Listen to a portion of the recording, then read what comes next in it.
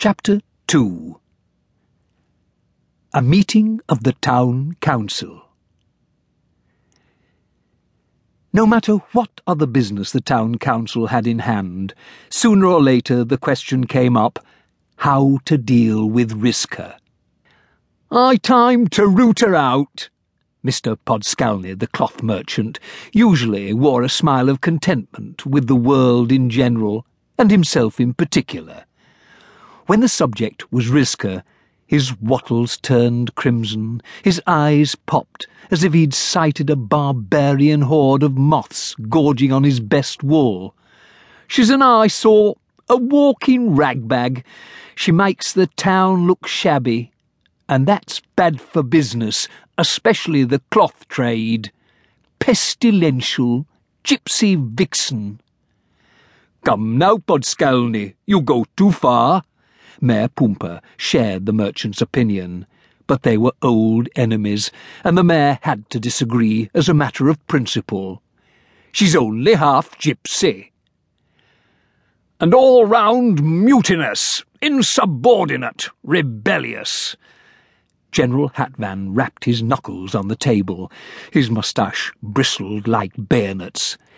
He was the town's local hero, who once ventured as far as the capital, fought a war, befriended the king himself, and had come home to the pride of the citizenry. Court-martial, eh? Drummed out of town. Quick march. 1, 2, hop, hop. Whatever, so long as she goes. She's a threat to public order and municipal decency. The black-robed Chief Councillor Sharpnack also served as deputy mayor, treasurer, and town prosecutor. According to some opinion, he had the personal charm of a rat trap. Nevertheless, in his spare time, he was a pigeon fancier and showed surprising affection toward his rollers, fantails, and homing birds. He turned his dour glance on the little man at the end of the table. "What is it now, Fibbitch? Stop waving your arms like an insane windmill." Gentlemen, please. Some aspects must be considered." Mr. Fibbitch was town clerk, notary, archivist, and general administrative dog's body.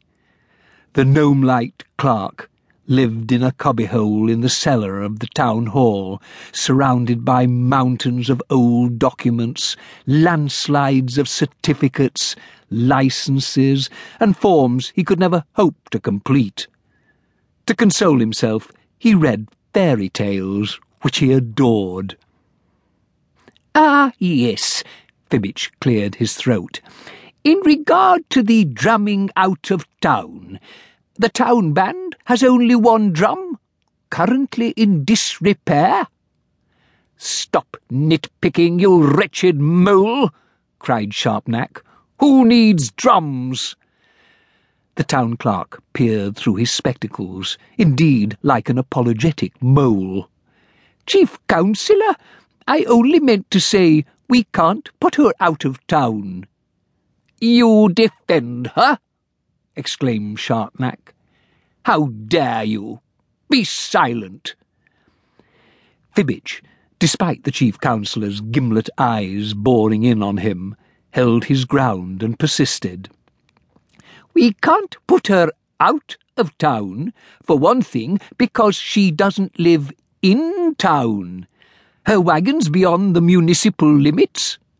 It's true her father was a gypsy, but he's long gone, who knows where. You've all seen the register. You know she was born here. Her mother was a townswoman. So she's a citizen. Halfway, at any rate." "It complicates the issue, you see," Fibbitch continued. "Furthermore, she hasn't broken any laws." "Then pass one she can break." Mr. Podskalny rounded on the mayor. "Do something. Be decisive for once, Pumper. Stop dithering."